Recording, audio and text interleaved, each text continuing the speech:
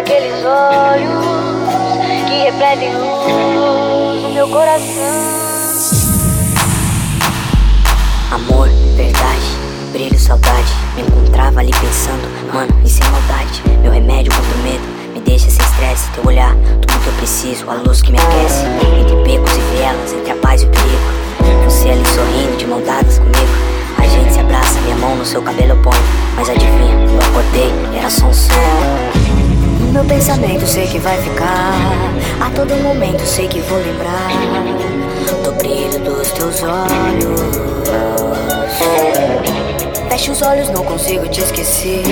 Tem alguém comigo, mas não é você. Tenho até medo de dormir pra não lembrar daqueles olhos, aqueles olhos, aqueles olhos que refletem luz no meu coração.